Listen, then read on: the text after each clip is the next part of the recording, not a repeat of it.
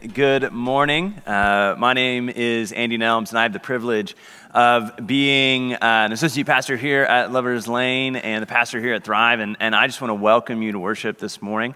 Whether it's your first time or your first time in a long time, we are so glad that you are here. Again, whether you're in person or online, and today is a special day. Today is what the traditional church celebrates as Pentecost. Pentecost is the day that we celebrate the Holy Spirit coming to the early church. We'll talk about what that means here in just a moment. But as I've been thinking about this word this morning, as I've been thinking about, when the Holy Spirit came, one of the things that it gave the early church was discomfort. I think that's a good thing, and here's why. I believe that comfort can be an incredible demotivator. Have you ever experienced that? Comfort can be an incredible demotivator. And I have an illustration that I think, kind of describes this pretty accurately. Have you ever been on the couch in the evening? For Melissa and I, we have 3 kids, and everybody is asleep after 9:30, and then we get to watch whatever we want on TV, and there's this moment where we're both just lounged out on the couch, and one of us says, "I'm hungry," and then we both kind of look longingly towards the kitchen, and we realize the distance we have to walk, that we actually have to get up to go get the snack that we wanted, and we think, yeah, I'm not that hungry, right? You've lived through this before, I hope, right? And I think that illustrates so wonderfully how comfort can be an incredible demotivator. If we are comfortable, or even if we perceive ourselves as comfortable, it can demotivate us. It can actually cause us to not do the things that are actually good for us, that are actually give life to us. We've experienced this, when we've been in a job, and maybe we've been in it for a long time. We've been at this company or doing this kind of work for a really long time, and we wouldn't really describe ourselves as happy in this job, but we know what to expect. Even if it's bad, we know what to expect. And you say, you know what, I'm not valued here, and I don't really get to use the skills that I want to here, but I know what to expect. I know what to expect when I walk into the office in the morning, and we realize how comfort can be an incredible demotivator.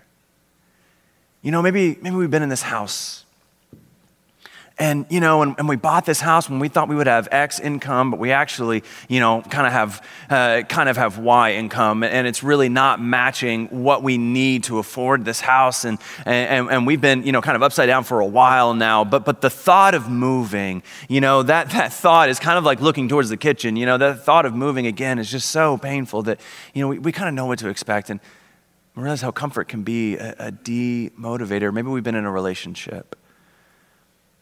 Maybe with a boyfriend or a girlfriend, maybe even with a spouse, and it's not been healthy for a long time. But the thought of trying to change, whether trying to work on our relationship, to go to counseling or to even have a conversation about the problem we're having, or to maybe it's time to separate and do something different, the thought of doing any of that is so painful. The thought of doing any of that is saying, oh man, I'm going to have to sacrifice so much comfort in order to achieve that I'm fine right here. Comfort can be an incredible demotivator. But I believe that it's possible that regardless of what you believe, even if you don't believe in Jesus, regardless of what you believe, I think that your calling may not be to remain comfortable. That you may not be called to be comfortable, that you may be called to something greater than comfortable. And that's what we learn about this morning. Again, we are celebrating Pentecost. And what that is there was this moment that happened that we read about in the Bible. It's in the book of Acts. So there's Matthew, Mark, Luke, and John. All those tell kind of they're called the Gospels. They tell the good news about Jesus. And then immediately after that is this book called Acts or Acts of the Apostles. And it simply says that, what the apostles did after Jesus ascended into heaven. So Jesus has come into the world. He has taught, he has healed, he has done his ministry. And then he was crucified. He was crucified for his ministry. And what we learn is that 3 days later, this tomb was empty. It's the moment of Easter that we celebrate. And we celebrate Easter, and Jesus was risen, and he spent time with his disciples, and he continued to kind of teach them. And then he left. Jesus ascended into heaven. Jesus ascended into heaven, and then he left the apostles, the disciples, to go and do the ministry that Jesus had taught them to do. But the thing is that the disciples didn't feel ready. You know, they kind of felt ill-equipped. They're like, we're not quite sure what to do, and they are being hunted. These people, the followers of Jesus, I mean, their Savior, their leader was crucified. So this was not a good time to be a follower of Jesus, right? Like if your leader is killed for the thing he was leading, then it's probably, like a not good thing that you were following that leader. And so these disciples got scared. And so what they did is that they gathered together. It was in Jerusalem. They gathered during this season of Passover, this celebration of Passover, the time that they celebrate, the Hebrews celebrated the liberation from slavery in Egypt. It was like the biggest, highest holy day that they could have next to the Day of Atonement. It was like one of the biggest celebrations. And in Jerusalem, like this was the place to be. This is where it was happening. And so the disciples did that, and they gathered in this upper room, almost in secret.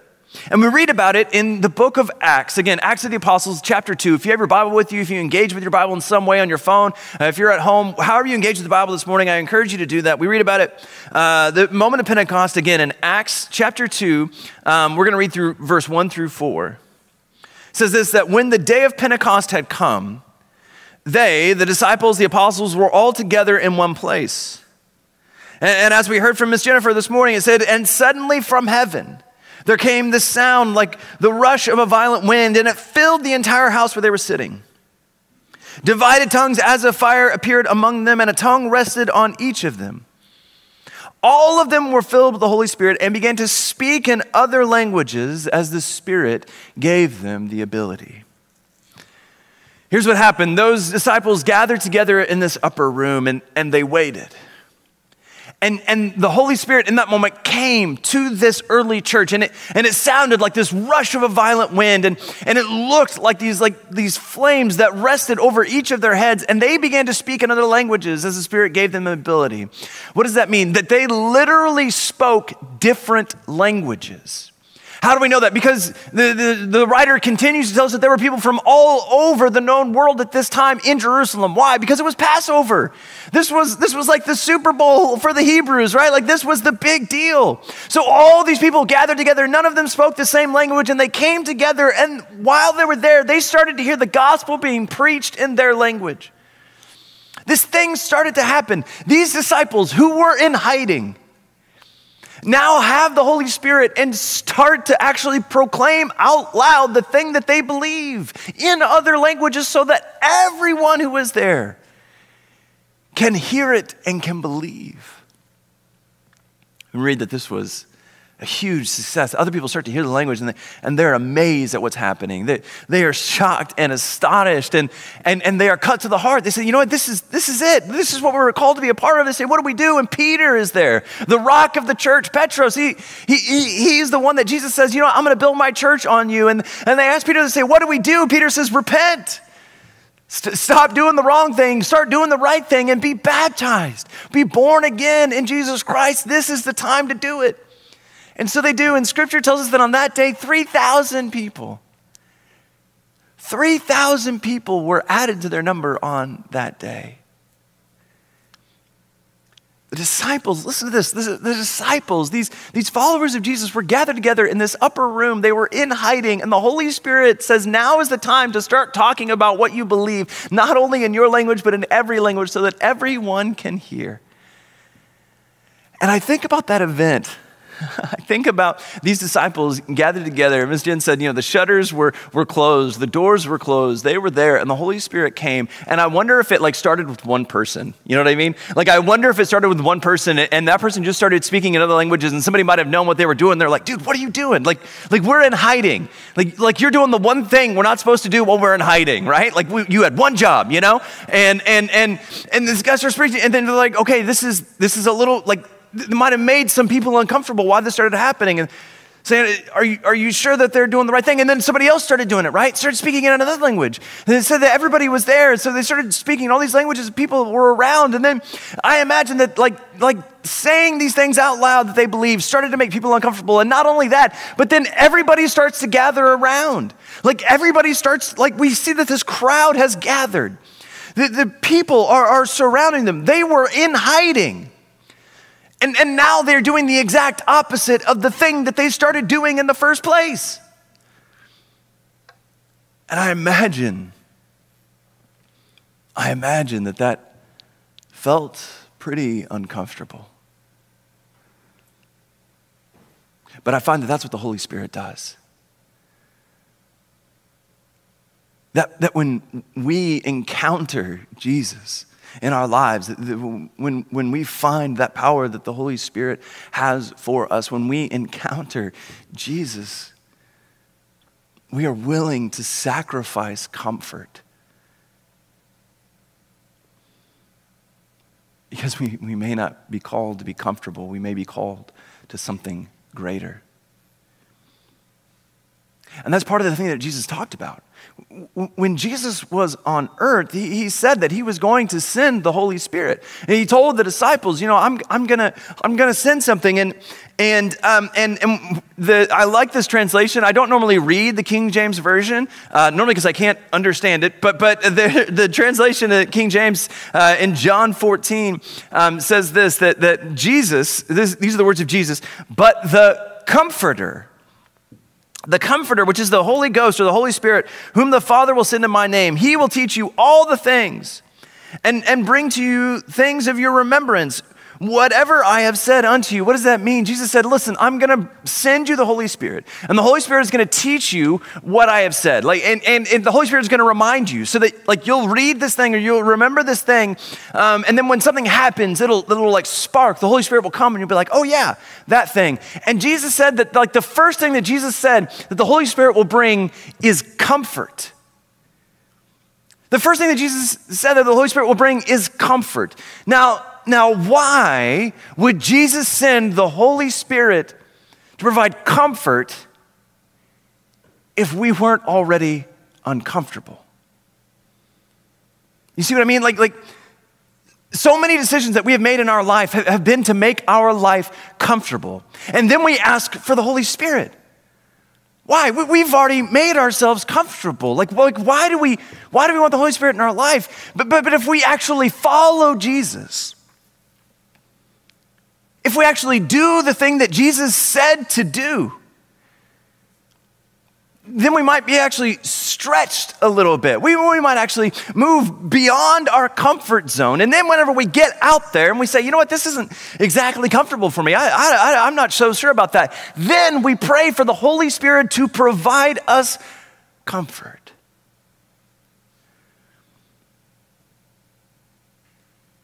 So many times Christians have gotten this backward. So many times Christians have gotten this bad that we've convinced ourselves that, we just need to kind of maximize comfort. And I love this illustration. Francis Chan writes a book called The Forgotten God, which is a book all about the Holy Spirit. I would highly recommend it to you. And in the book, he gives this illustration about a football team. He said, what if you went to a college football game? And you were cheering, you were so excited to see your team, and your team came out there and they gathered in the huddle. The quarterback is giving them the play, but the quarterback is not just giving them the play, he is talking them up. This is our chance, this is our game, we're gonna win this game, and everybody's getting so excited. Yeah, all right. And then they tell the play, and then everybody goes, break. And then the team went to the bench.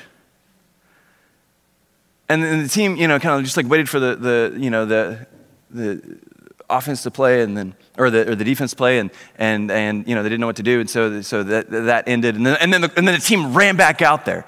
The team ran back out there, your team, and the quarterback got back there. Okay, this is our time. This is what we're gonna do. We're gonna win this game. Here's the play, and everybody said, all right, and break, and they got so excited, and they ran back to the bench. Chan says this is what we do so many times in the church.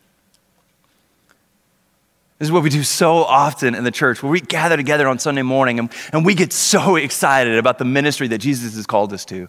We get so excited about, about the words that Jesus said, about feeding the hungry, about healing the sick, about seeking and saving the lost. We get so excited about all these things on Sunday morning, and then we say break and we go home and we remain comfortable.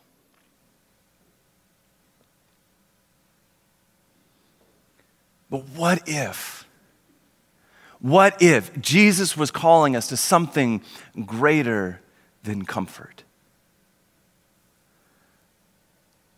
What if Jesus was calling us to something greater than comfort?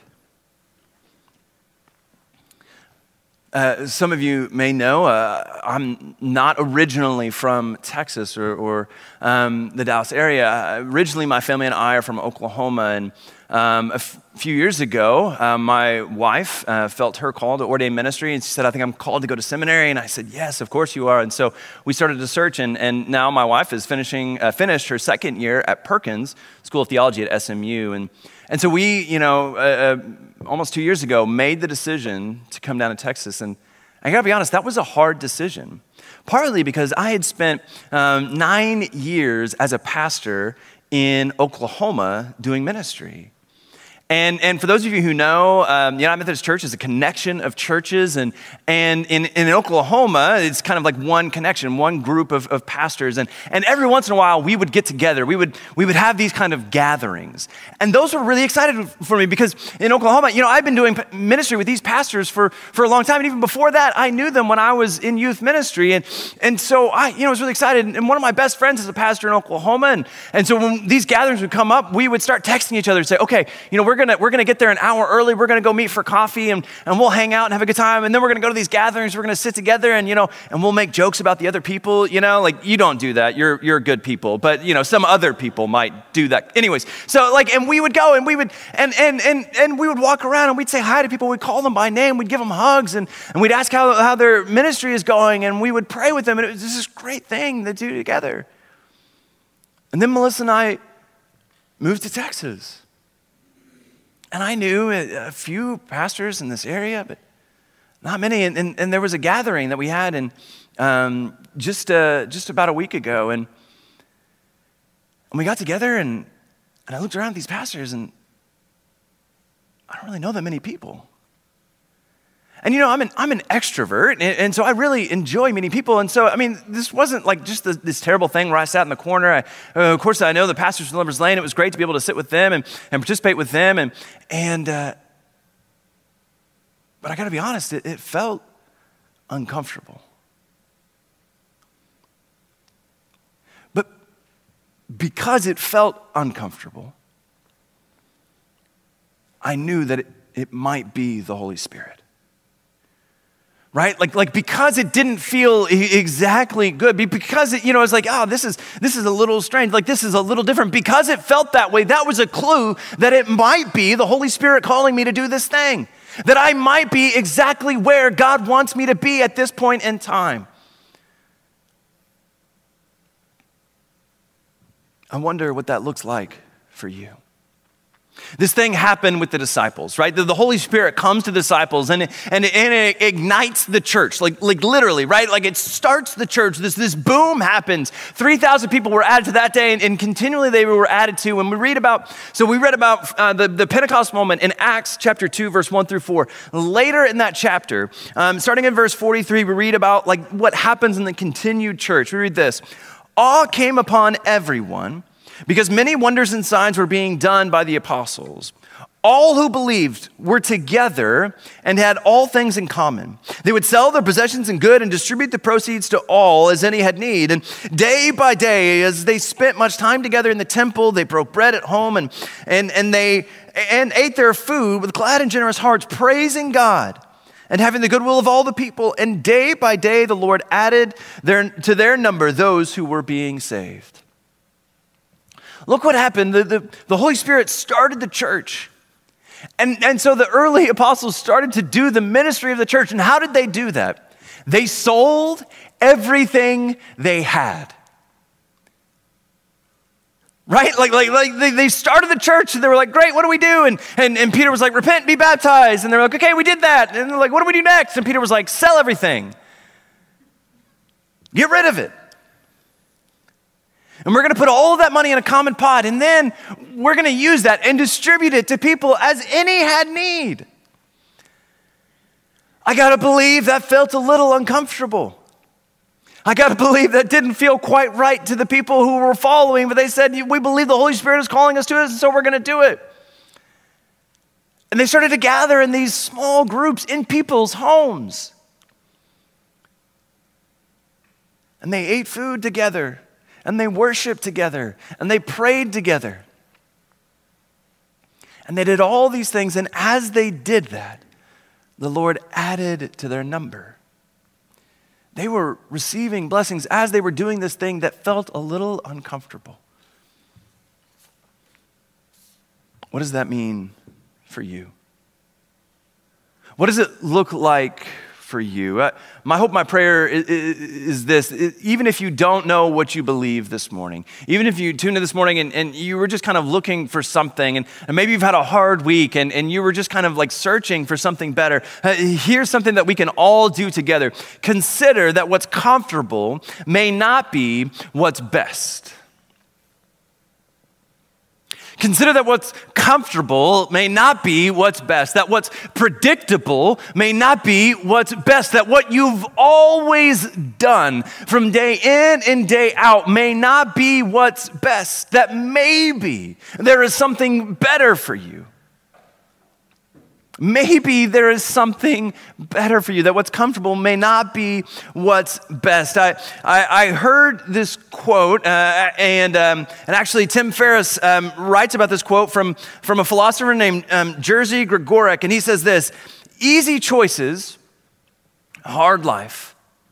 Hard choices, easy life. Look at what that means is this, that if you continually make the easy choice, if you continually do what's comfortable, then your life is going to be difficult.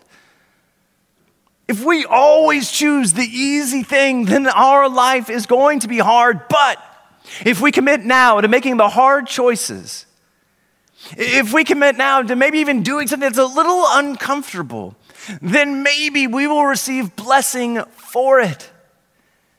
Then maybe we will actually experience that life abundant that Jesus promised. And friends, if we do believe, if you are a follower of Jesus, I hope that you'll consider the power that the Holy Spirit has for you. And I hope we will listen for God very intentionally. And I hope that you'll pray about this, that we will listen for God only if you are willing to be made uncomfortable. You know, so many times we say prayers. So many times we reach out there and we do things and we say, you know what, like I'm going to pray to God and God, I hope that you'll heal the sick. I hope that you'll feed the hungry. I hope you'll do these things. And then our actions don't show that at all. Our actions, in fact, don't feed hungry people. That our actions don't heal sick people. That our actions don't seek out and save lost people. Why would we ask God to do it if we weren't ourselves willing to do that thing? I had this moment of conviction this week where, my family and I's big thing has been trying to neighbor really well, trying to be a really good neighbor and bless those people whom God has placed around us. And we've done that, and it's been a really great blessing. But then it's also a little difficult because we made really good connections with the family to our south, and we had dinner with them, and we would talk with them, we would pray with them, and we just made really strong connections. And then that family moved, and we were really sad about that. And another family came in. And to be honest, we were a little bitter towards that family. It wasn't really their fault, right, that our other family had moved. It wasn't their fault, but we just felt a little uncomfortable that like we weren't quite sure like what to do with this new family. And I have this thing as part of my ritual, part of my prayer life is to pray Matthew 9, 35 through 38. It's something that Jesus talks about. He says, "The harvest is plentiful, but the laborers are few. Therefore, ask the Lord of the harvest to send out laborers into his harvest." And this has been a prayer that I've been praying now for a couple of years, and it's a prayer about people who need a church community, people who need hope, that we would that God would point to us, people who are ready to reach out to people who need a church community. And I've been praying that prayer for 2 years, and I had this moment. While I was praying this last week, Matthew 9, 35 through 38, and it's something that I've known, I've written down in my journal, but I know it by heart, and I've been praying it. The harvest is plentiful, but the laborers are few. Lord of the harvest, send out laborers into your harvest. And I had this thing, I don't know if I've ever heard like the audible voice of God. I've never heard like the deep, booming, like Charlton Heston voice, but I've heard this like still small thing within inside me. And as I was praying that, I heard this still small voice that was inside me and said, "Why are you praying for the harvest when you haven't spoken to your neighbor?"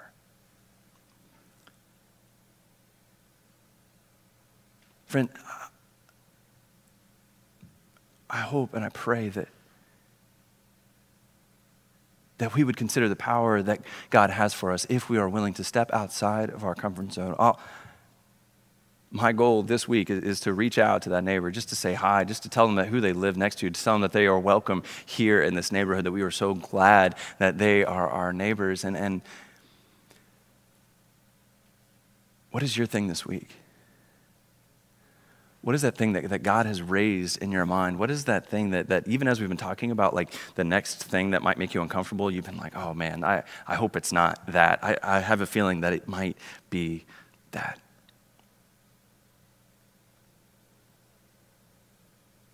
Let us pray. God, I pray that you would send down your Holy Spirit. God, that it would be like a rush of a mighty wind. God, that it would look like flames, God, that are spreading. Lord, I pray that you would send your Spirit to your people.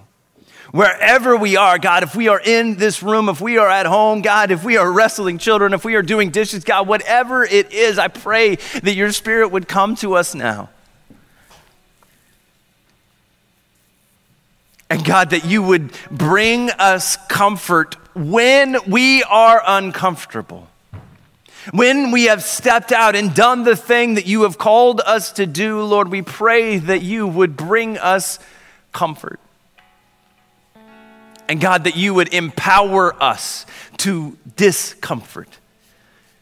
That you would empower us to introduce ourselves to our neighbor. That you would empower us to have an uncomfortable conversation with our boss. That you would empower us to have this important conversation with our spouse, with our partner. God, that you would empower us to step out in faith to the uncomfortable place that you have called us.